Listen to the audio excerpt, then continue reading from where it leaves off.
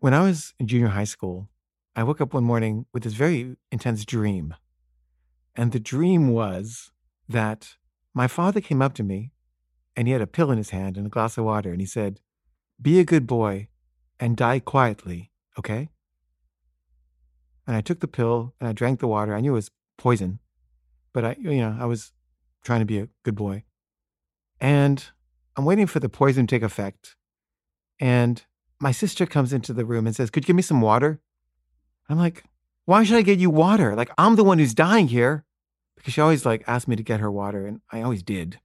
But I guess I was indignant at some level. And then I'm thinking, well, I'm just going to watch a movie or something. And I was looking through the papers to see what movies were playing. And then I think, you know what? I don't want to die. I don't want to die. So I run as fast as I can to the hospital, which is like 5 miles away. And then I get there and there's a receptionist and I say, "I'm dying. I need to see a doctor." And she says, "What's your name?" I said, "Kaveh Zahedi." She said, "How do you spell that?" I'm like, "Caveh Zahedi." And she said, "I'm sorry, more slowly. C-A what?" And I said, "Caveh." She said, "I'm sorry, C-A-D?" I said, "No, Caveh." And then she just wouldn't stop. And so I just run past her. I jump into the elevator. There's a waiting room full of people. And I say, "I need to see the doctor right away." And the receptionist there says, "I'm sorry, you're going to have to wait your turn in line like everybody else." And I just go up to her face and I say, as loud as I can, "I'm fucking dying!" And then she lets me into the doctor's room and they pump my stomach and I go home.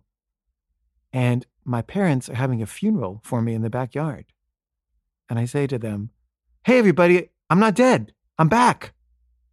And they all look at me really mad because I've ruined the funeral. And they chase me away with sticks and stones. And when I woke up from this dream, I wrote it down. And I remember thinking I should make a film about this dream one day. And when I was in film school, I wanted to make a film of that dream, but I already made a film that got into Sundance. And there were too many people at UCLA Film School. They were trying to get rid of people. The problem there was nobody wanted to leave because, nobody wants to go out into the real world and just suffer. Everybody wanted to just keep working on their films. And people were there for years. I was there for 5 years, but some people were there for like 10 years. So they were saying, everybody's got to go. And I was like, but I'm not ready to go. And I haven't done my thesis yet. But they were like, "You don't need to do a thesis. You already made a film that got into Sundance." And I was just like, "No, but I want to and I need to." And so they agreed to let me pitch this film idea as my thesis, but they did not want me to do it. And so they just trashed it. They just trashed the idea as a way to sort of justify their not letting me make it and kicking me out. And they just said horribly mean things about the project. Like, it was pedestrian and obvious and cliched and boring and unimaginative.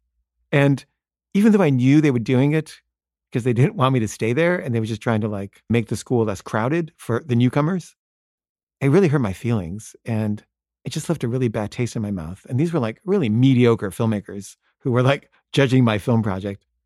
And I don't know, I just hated all those smug film professors at UCLA Film School.